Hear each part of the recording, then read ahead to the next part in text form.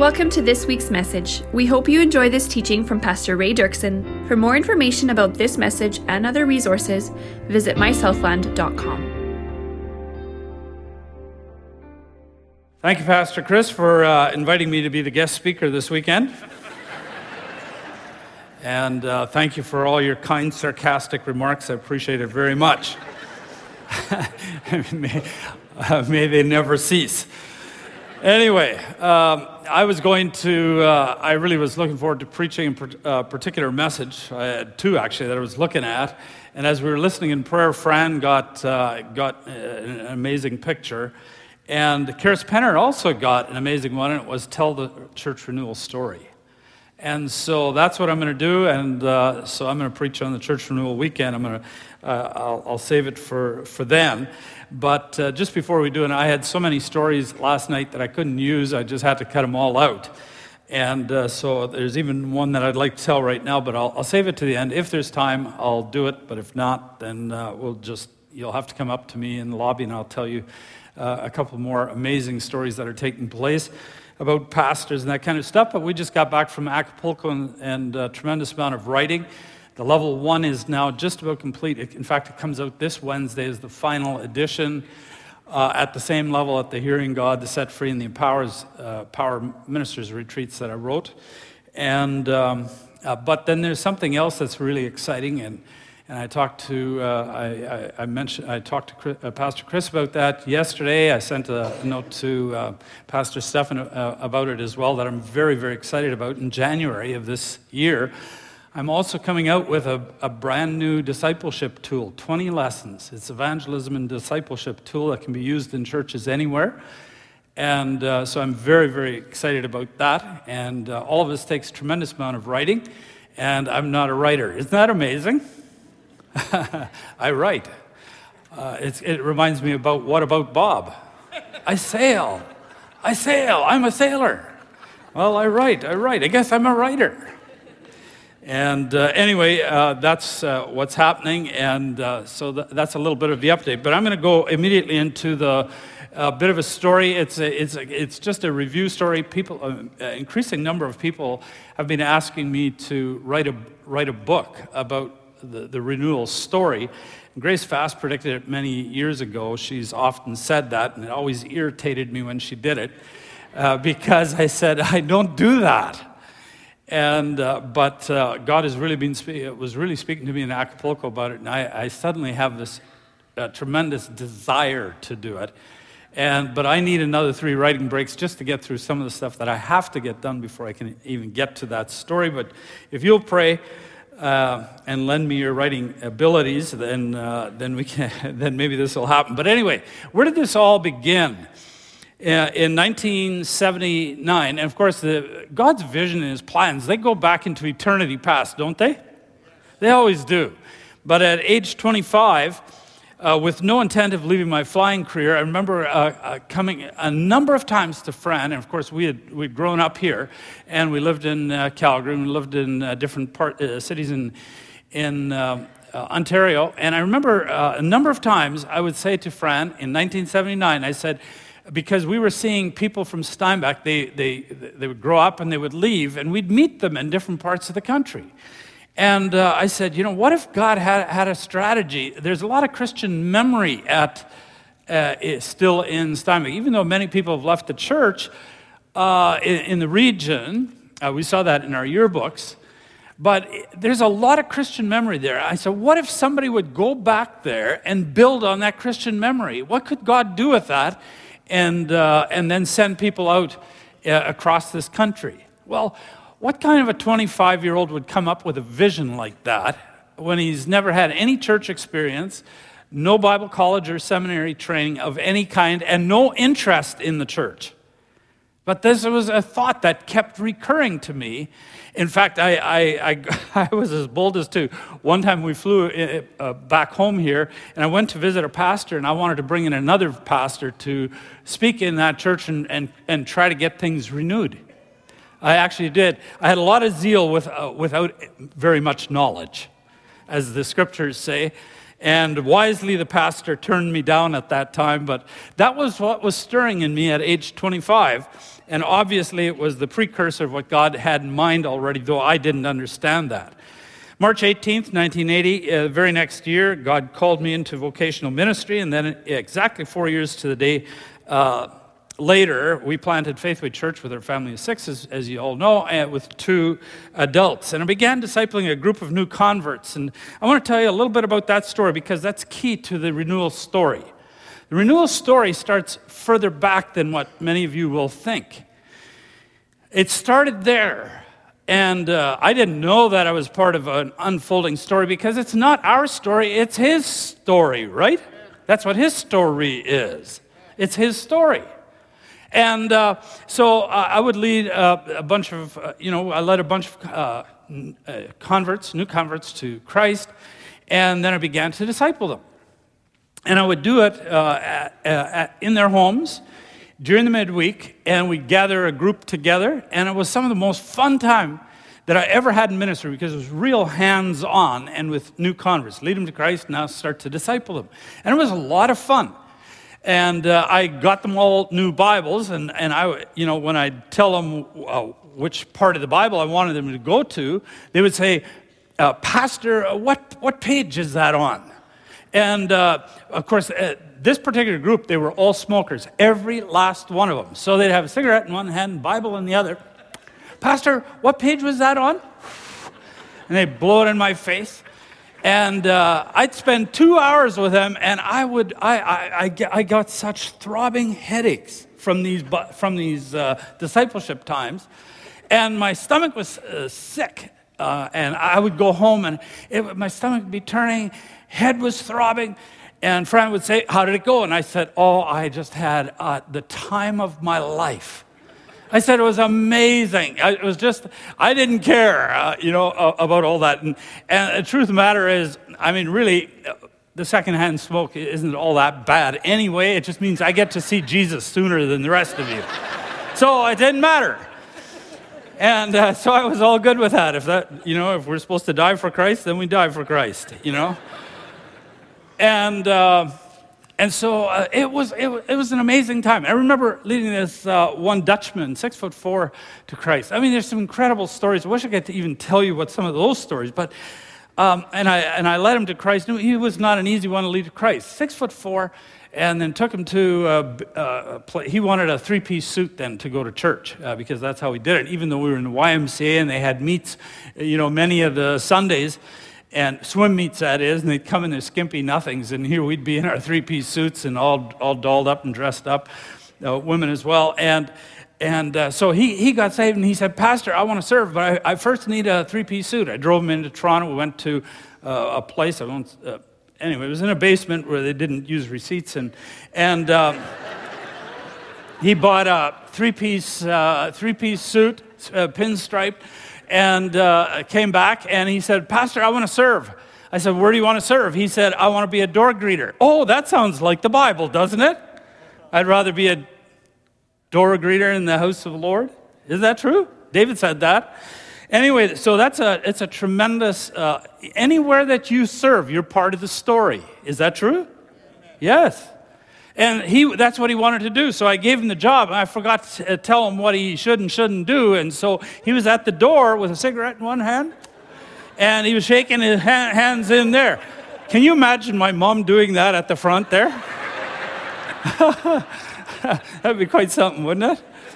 So I told my mom, "You can't do that." So anyway, that's what he was doing. And between Sunday school and church, we had a longer than normal break than most churches, just so they could all go out for the smoke break there in the lobby before coming back for the services. But it was an amazing time. They were hungry for Jesus, loved him with all their heart. But then I noticed something. The more time I had discipled them, the cooler they got. Oh, they started to change some of the things, like some of their outward, the way they dressed was a little bit different. Some of their behaviors changed. Their language certainly changed. A few of them were able to kick the habit and a few things like that. But you know what I noticed? They were cooling down. And I didn't like it that they were cooling down. And they were becoming like so many other Christians at that time. Not like you, but like over there. And I didn't like that. And so I went to the streets and I started walking up and down the streets. It's true. Around Pittock Dam, down the railway tracks. And I was praying. I was disillusioned. I was upset. I was agitated, frustrated. I said, God, what is it? Like, this was so much fun. And now they quit smoking, but now they've cooled off. And I said, Lord, should I take them back to smoking? I'd rather have them like that. And then the Lord put a thought in my mind. It's just one of those thoughts. And it was revival. I thought, oh, revival, that's it. That's what we need. That's exactly what our church needs. So I went and I gathered 4 other pastors from Woodstock. And we sat in a room and I said, okay, my church needs revival. And then I looked at the first one and I said, does your church need revival? And he looked at me and shrugged his shoulder, and I guess so. It did, trust me. I asked the second one, and he said, I guess so. And I asked the third and the fourth, and they all agreed. Now, you've got to picture this. 5 pastors huddled together, all agreeing that they need revival or renewal in their churches. But when we said, now what do we do? Not one of us knew what to do next. I'd never been taught. I didn't know. I had no idea. And we're scratching our heads, 5 pastors scratching their heads, trying to figure out how do you revive a church. And all at once a thought came to me. There was that thought again. And the thought was the Terra Twins. Now, they're revivalists. I had never, I think they're in their 90s now or something like that. But I'd never met them. I'd never been to any of their meetings, ever. But I had heard about them. I had never read about them, but I had heard about them. I knew that in Saskatchewan some things had happened. But what I really knew was my mother-in-law had attended one of their meetings. In fact, it was the last meeting of the campaign in this area. And she had a severe eating disorder. I mean, after every meal, she went off to the washroom. And she also developed some severe emotional problems and was in and out of mental institutions for a number of years.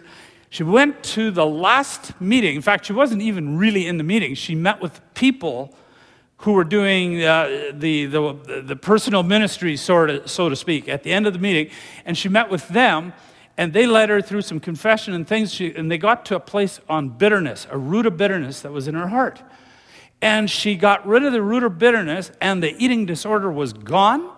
And she never had any more emotional issues after that. I mean, that was it for decades. She was a completely changed woman. She was always a nice woman before that, but she didn't have these problems anymore. She turned into one of the most joyful, funny kind of people you can imagine. I said, that's what we need. That's what we need. So we brought them in, 14 nights. And for 14 nights they spoke, and I stood at the back. I didn't quite understand exactly what they were doing, but I mean, I got the gist of it. They were getting people to confess sins. Okay, that kind of made sense. And they were, strumming the guitars and singing Kumbaya and doing some different things. Or people were going forward, getting on their knees, confessing some things. And it seemed like they were changing. Even the worst reprobate, his name is also Ray, went on the last evening. I couldn't believe it. I said, oh, true revival has finally come. When he went forward, I knew it was in the bag. Well, the next morning was Sunday. The revivalists were gone. We were in the YMCA. We had a record number. We broke 100 for the first time. But during the service, I instead of preach a message, I had my message ready. I just thought maybe somebody would want to give a testimony. So I opened it up, and one got up and testified. Another one got up and testified. A third and a fourth. I mean, they didn't stop. I mean, they were competing for who could get up fastest, and some of them had tears running down their cheeks, and I thought, oh my goodness, this is amazing. We're experiencing revival. And we sensed God's presence. It was a visitation from God. It was amazing. And then, I walked out of that meeting. I mean, finally it was 12:15. I looked, I went, oh my goodness, we're out of time. We've got to get going. We're renting, and we're supposed to be finished at 12. And we got to get out of here, stack the chairs and get out of here. And I remember going to the parking lot and just thinking to myself, man, I got to be one of Canada's best pastors. At age 32, I know what to do. I know exactly what to do. You want revival? Easy. Call up the Cetera twins, and you got revival. Should write a book on it. Go on the road. Tell everybody. Except that 6 months later, I couldn't tell that we had had a visitation from God. We were right back to where we had started. It had dissipated. It was gone. And now I was really upset. Back to the streets, around Pettick Dam, down the railway tracks, praying. Said, God, what is the matter? You give me some converts. They spend enough time with me, and they cool off. They go down. I give them to Cetera twins for 14 nights, and they become hot, and they go up. And the Cetera twins go, are you ready to take them back? Oh, yeah, I know what to do. Give them back to me, and within 6 months, they're right back to where they were. I'm going, there's a common denominator here, and it's me. This pastor doesn't have a clue what he's doing. I had no idea. I said, God, and that's really what the Spirit was whispering to me. He said, you really don't know what you're doing. So much for being Canada's greatest pastor in the YMCA. And you don't know. I said, no, Lord, I don't know what I'm doing. So you have to show me. And he did answer me, but he didn't answer me the way I expected. I thought he was going to show me how to get that visitation thing back again. But he was going to show me how you get a habitation of God.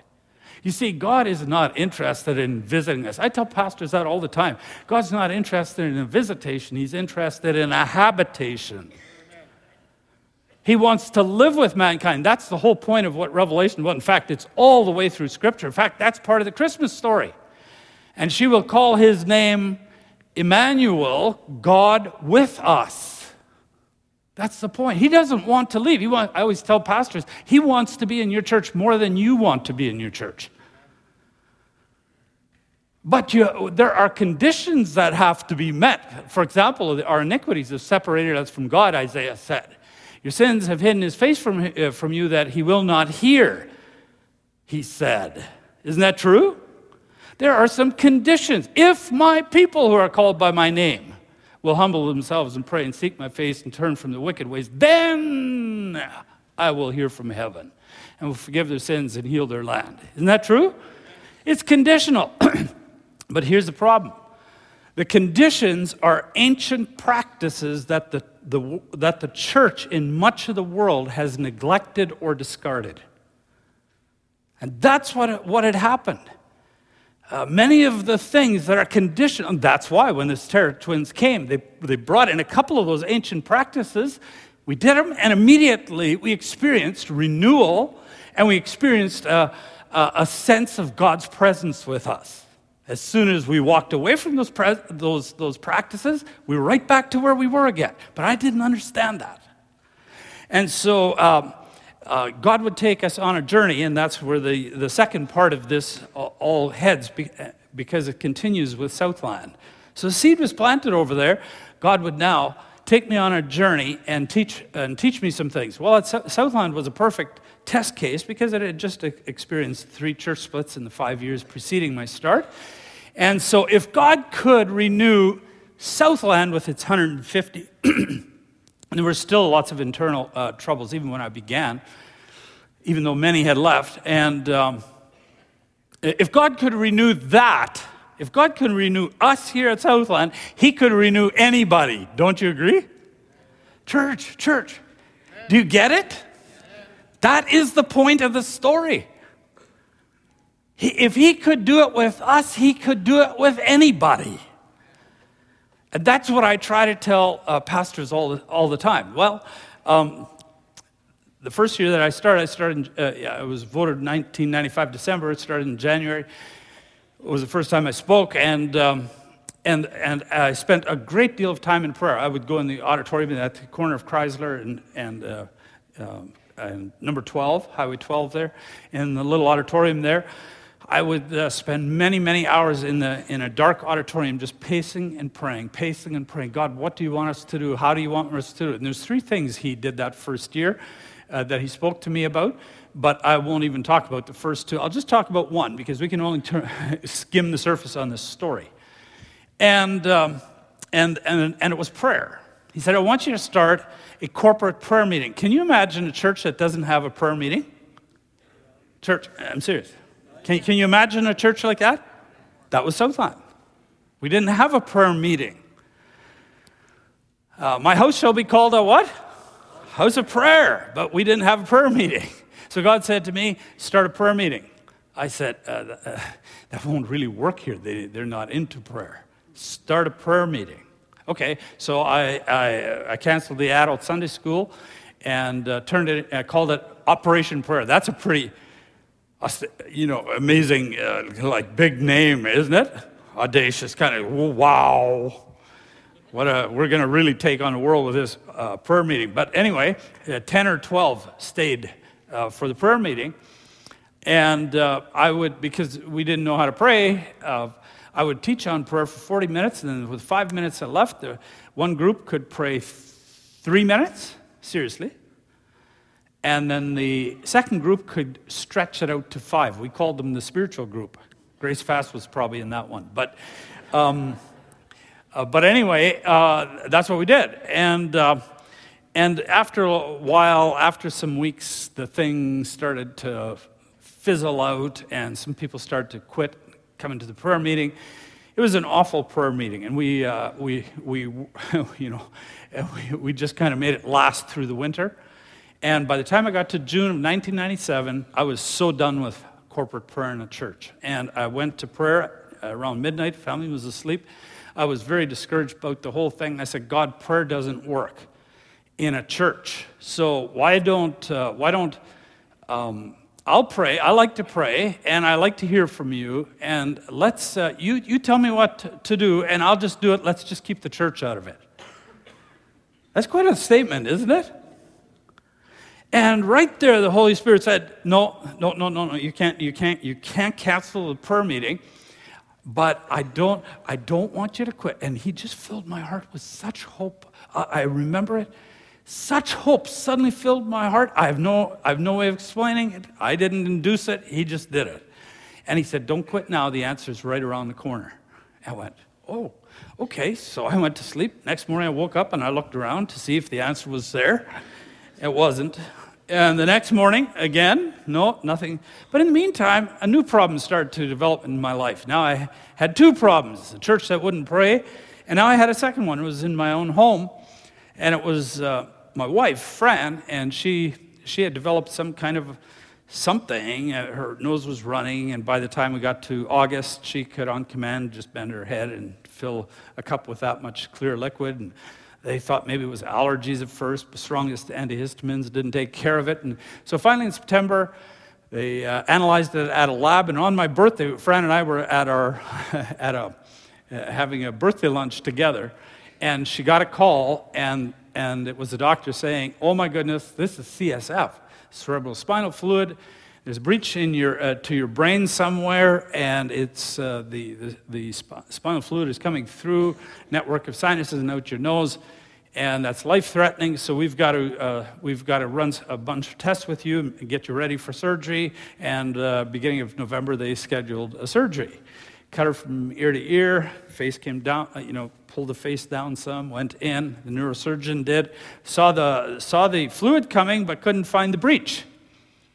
So they finally just packed some fascia in there and stapled her back up, 70-some staples, and next morning I could see the stain on the gauze, and I knew it had failed.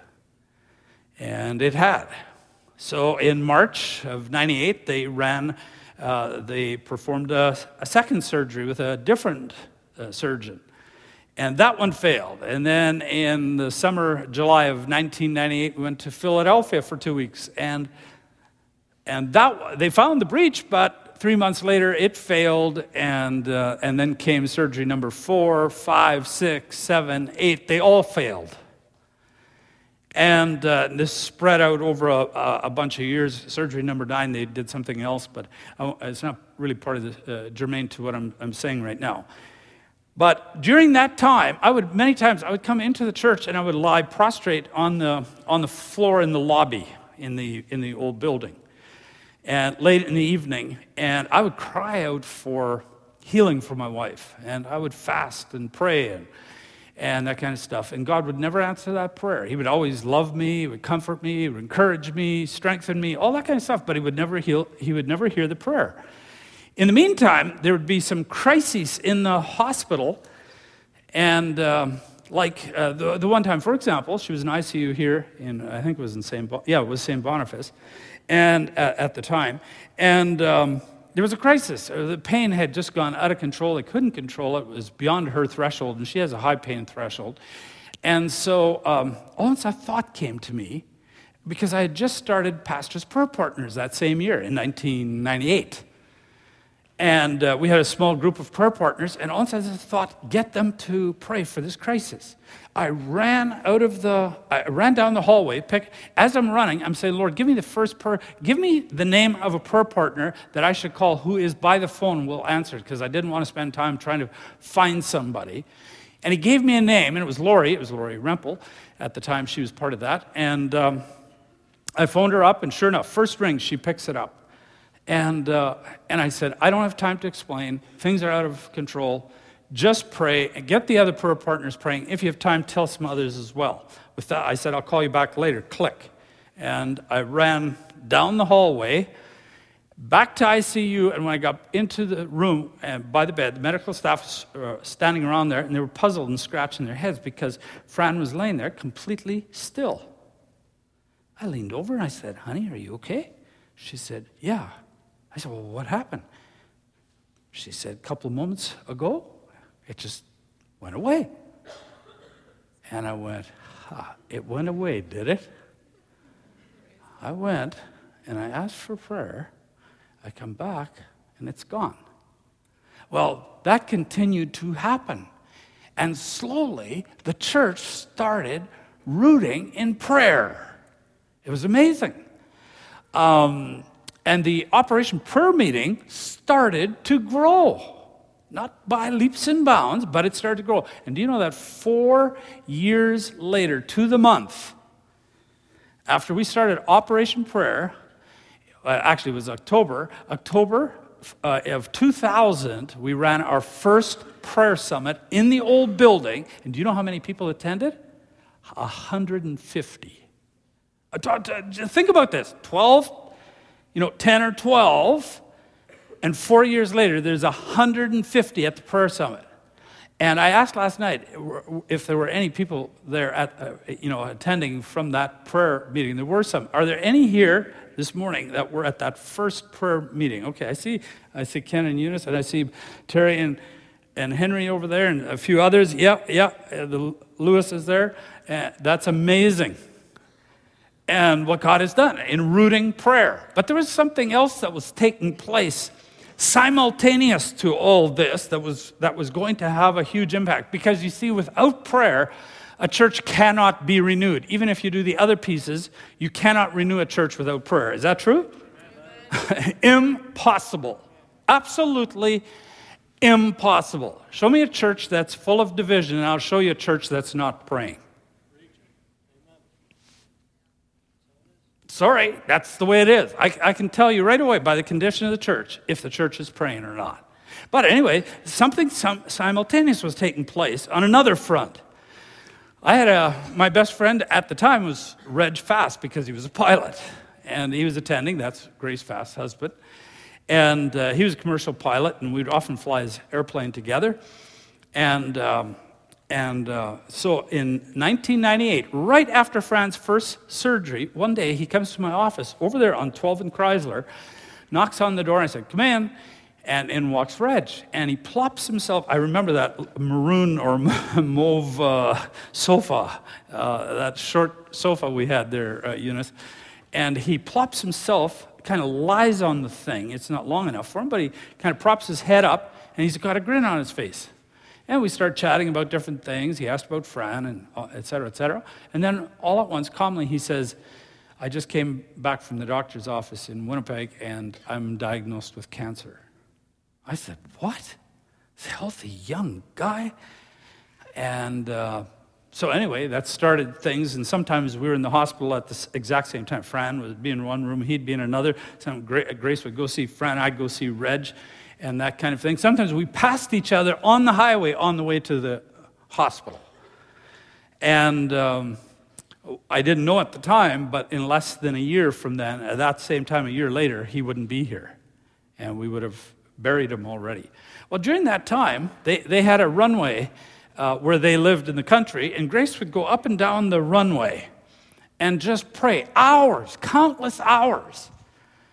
And just a couple of days before Reg passed away, the Holy Spirit spoke to her on one of the prayer walks and said, quit praying for his healing. I'm taking him home. And she stopped praying, and 2 days later, he was gone. Well, she went through an obvious grieving process together with the whole family, the children. They're all in this church, of course.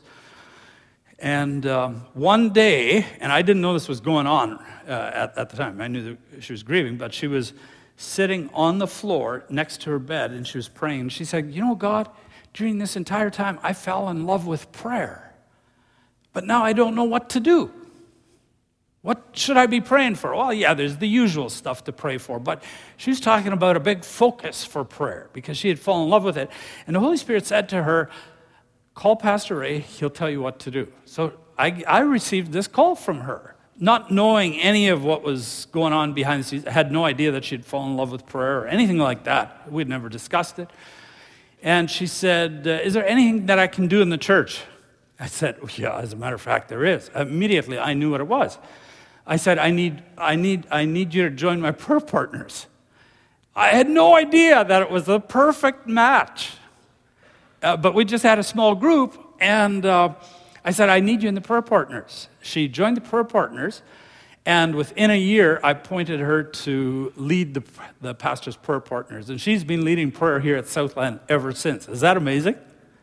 As in 1999. And when she joined and then became the head. By 2004, I hired her as a pastor of prayer. Very few churches have pastors of prayer. I don't know any personally, but I'm sure there are some. But it was that important to me that prayer was going to be at the core of this thing. And of course, she's been leading and training many. She's trained over 300 intercessors already and prophetic people. And it's just an amazing thing that God has done, isn't it? And now I have no idea where I am, but I know the story. But I have to check just so that I stay on somewhat of a script because of time. That's why I have to check that. But one day, Grace said to me, not that many years ago, just a couple of years ago, she said to me, and I quote, because I asked her for it, and I put it in my journal, the Lord took Fran and you on a journey of trials to root prayer in the church. And the Lord took my husband so that he could train me in the ministry of prayer.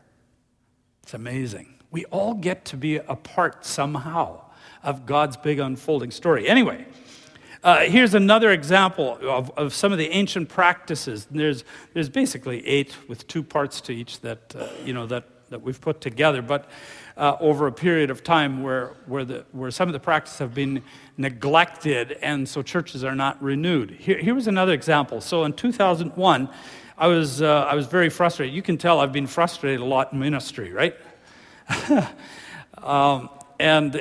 Like if something isn't working, I'm not just happy to go along.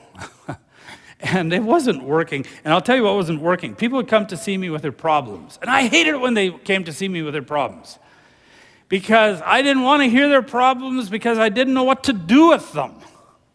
In fact, when they would come to see me, they would leave often in worse condition than when they came. And so I was annoyed. I said, maybe I don't have the spiritual gift. I began to pray, God, take all the people with problems and send them to the church down the street. I didn't really, but I really wanted to pray that. And the truth of the matter is we're all broken, isn't it? Yeah? We're all broken. It isn't just some people with problems. We're all a problem. We're all a problem. We're all broken. But I didn't know how to fix it. And nothing I could say or do was fixing it. And so I was praying again. God, you got to help me. One day, somebody brought me a cassette tape, and I have no idea who it is to this day, and I've told this story before, and nobody comes and claims the story. And so if you want to, you can. And put a cassette tape on, and it annoyed me that they didn't leave a name, because if I didn't listen to it, I didn't know who to avoid the next Sunday in the lobby. You know how it is, Pastor, we got this fantastic book. If you just read it, it'll change your life and change the church and change the world. And then you gotta know who to avoid and how to do that. It's a pastoral trick. I'm just kidding, okay? Now now that I'm a pastor, I can tell you all kinds of tricks that Chris is probably using. Anyway.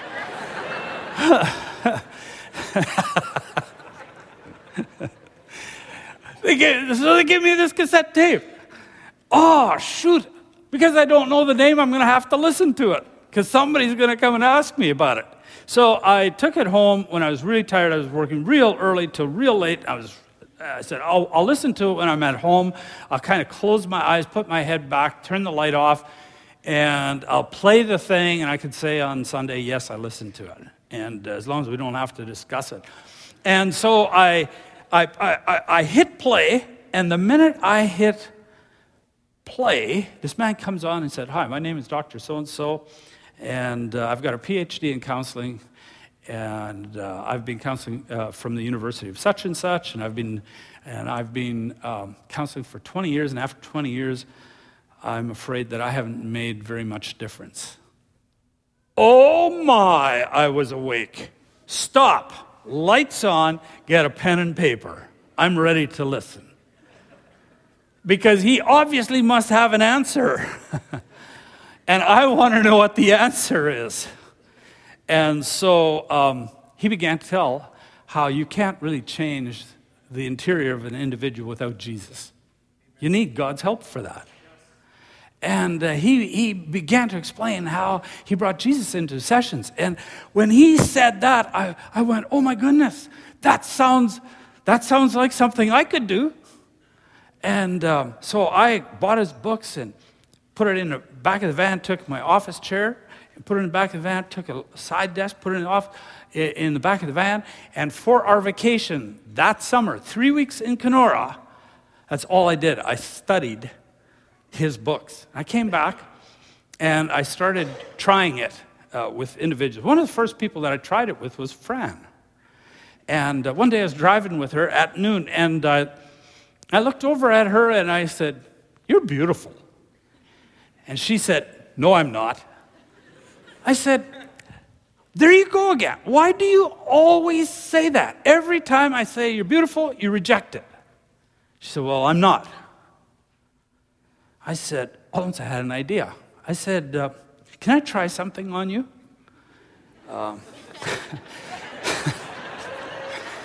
She said, what? I said, well, I can't really explain it.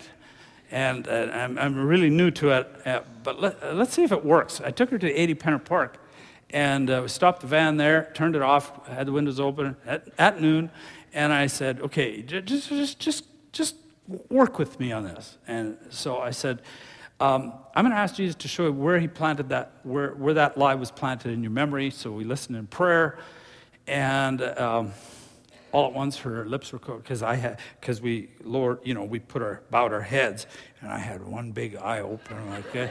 I was watching her, and her lips started to quiver, and I went, yes, this is working. I said, is Jesus speaking to you? And she said, yes, he is. I said, is there a memory? She said, yeah. When I was 12, there was this wonderful person, actually, who had called her fat one time. And now that lie was planted in there. Oh, my. I went, this is working. And so, she's a problem, but I'm having a good time. And so I said, let's listen in prayer. So she closed her eyes. I said, dear Jesus, would you please speak to her what you, where you are in this memory and what you think about her? And he began to speak to her about how he had made her and formed her and on. And she was sitting there just weeping. I went, oh, I'm a good pastor. I know how to handle problems. Just get Jesus to do it. But that was the truth. And that was the beginning. That was just the early beginning steps of what we now call personal prayer ministry. Of course, Pastor Stephan is taken to advanced levels, and that's way beyond me. But that was the beginning. And there were other areas that he began to speak to us about and tell us to go back to. Start confessing and repenting and submitting to Jesus and obedience and growing your character and having daily devotions and on and on. All these neglected practices, slowly we started introducing them. And eventually he said, I want you to package some of that into a thing like hearing God or set free or something like that, so that many people can take it at one time and that you can hand it off to other people to do it so it can be multiplied. That's a story of renewal. And so eventually, on May 13th, 2004, Grace Chin in Toronto, and I don't have time to tell the story, so I'll just say it. She was prophesying over Fran and I. She's a complete stranger to us. She said, you'll be traveling much and speaking in different countries. You'll be training many leaders. And then some of our staff, I was listening in prayer with our staff 2 years later, and Pastor Chris Dirksen and Chris Puach and Fran and Grace and Ray Oder, they all received things that I was supposed to connect internationally. That was September 21, 2006. 2 months later, I was in Argentina and connected with Apostle Alex Matala on that bus. Can you believe that? Yes. They're listening in prayer. They get that. They shared the prophetic words with me, and 2 months later, I'm connecting with an international leader. This is phenomenal. Only God can do those kinds of things. Tom sent me an email right around that time, and he said, even distant lands beyond the sea will wait for his instruction. And then we come to church renewal, that led to that. And December 4th, 2008, John Bergen called and said, I think you should start a ministry to the Canadian church. It took a few years as the Holy Spirit began to work that in our lives. And by November 2011, I got up and I announced we're going to launch church renewal. It would take we had no materials, no strategies, no pastors. It took a full year till we got our first 2 pastors, and that was Pastor Sean Van Dopp from Chilliwack and Pastor Phil Collins from Kelowna, both churches of roughly around 1,000, and they are still in church renewal 5 years later, and they are now coaches in church renewal. And as I was reading the scriptures one day, God spoke to me out of Isaiah 61, verse 4, and that's where the name renewal came out of. They will rebuild the ancient ruins and restore the places long devastated. They will renew the ruined cities that have been devastated for generations. And then in 2013, we got a picture flying out of Asuncion, Paraguay. God spoke to me as we were leaving, and I asked him if there was anything he wanted to say to me about our visit to Jerry and Delia Reimer there. And suddenly this ball of emotion came out of him, and he said, I'm calling you to Latin America and other countries. And then he spoke to Fran on the next leg from Sao Paulo to Toronto, and said, and she saw a picture form around us with a family of nations. And God was doing all of that. Nobody can do that. Is that true? Nobody can come up with these kinds of things. I'm just skimming stories right now. And so in 2013, April, we had our first church renewal weekend with 24 delegates. That same month, Pastor Stephan joined us in CR Halftime to help mentor pastors and lead the CR Church Renewal Set Free retreats. In 2015, Eddie and Christina joined us. And within months, we had Latino pastors coming because of the tremendous work they were doing. And now we mentor many Latino pastors. I'm going to be speaking 18 times in 8 cities in 4 countries in February. And then we'll go to Spain after that in May as well. And so it's amazing what God has done. But this is how I want to finish it off with 2 minutes that I've got left. This isn't a story about a man, a couple, or a family. No, it isn't. It's all his vision, his plans, and his provisions. And it's the story about a church that obediently responded and was and is being renewed. And I was meditating on the Christmas story a couple of days ago. And you know one of the things that fascinated me about it? The people who were in the Christmas drama. Okay, Jesus is central in it. And you've got Mary, she's really central. But Joseph, he's on the scene for just the Christmas story, and you never hear of him again. He's off the scene. He's played his part. There was the shepherds, nameless shepherds, by the way. Did they have a part in the Christmas story, yes or no? They did, but they're nameless. Then there was these wise men. We don't know how many there were, the Magi, that came bearing gifts. And they, many theologians believe that's how the little family stayed alive when they had to flee to Egypt, with the gifts that they brought, the gold, frankincense, and myrrh. But they also remain nameless. We have no idea who they were, or even how many there were. Were they a key part of the story? Yeah, they were. There's Anna, and she was a widow, prayed for decades after she lost her husband very young, and she's in her 80s. She's praying. Is she part of the story? There's Simeon, and he's very prophetic. And the Lord had told him, you won't die until you see the Messiah. And then I think about, actually, there were players in the drama long before that. Isaiah predicted, Lord himself will give you a sign. The virgin will be with child and give birth to a son and call his name Emmanuel, and he'll be called Wonderful Counselor, and all that. And Micah said, O Bethlehem, Ephrathah, though you are small among the clans of Judah, yet out of you will come one who will rule for me. Anyway, a no-name Bethlehem. Sounds like Steinbeck, doesn't it? Doesn't it? And then there's many that played stories after that. I mean, think about when Jesus talked to the woman at the well, and she wanted to come with him, and he sent her back home. He said, go, she remains nameless, the nameless demoniac. The nephew of Paul, who warned them that there was a plot against Paul when he was in prison. They wanted to take his life. There's so many. They come on the scene and they're gone. Many of them are nameless, but did they have a part in the grand story? Yes or no? And here's the point. God has a part for every one of you in this renewal story. The renewal story is actually just a small part of the grand story. That's all it is. But every one of us, he has a part for every one of us to play. No matter how long the part goes or how short, but he has a part. Amen? Maybe he wants you to give. Maybe he wants you to serve. Maybe he wants you to pray. Well, he wants you to do all these things, but what does he want you to do? You say, my little part doesn't matter. You have one opportunity to play your part, and then you exit the stage. But what you do with that yes counts for the rest of eternity.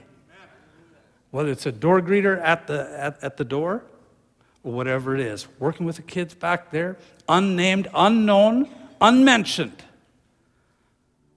it counts. Amen? What is your part? Ask the Lord this Christmas season. Thank you, Lord Jesus. Amen. Thank you for listening to this message from Southland Church. For more information or to download this and many other messages, please visit us at mysouthland.com.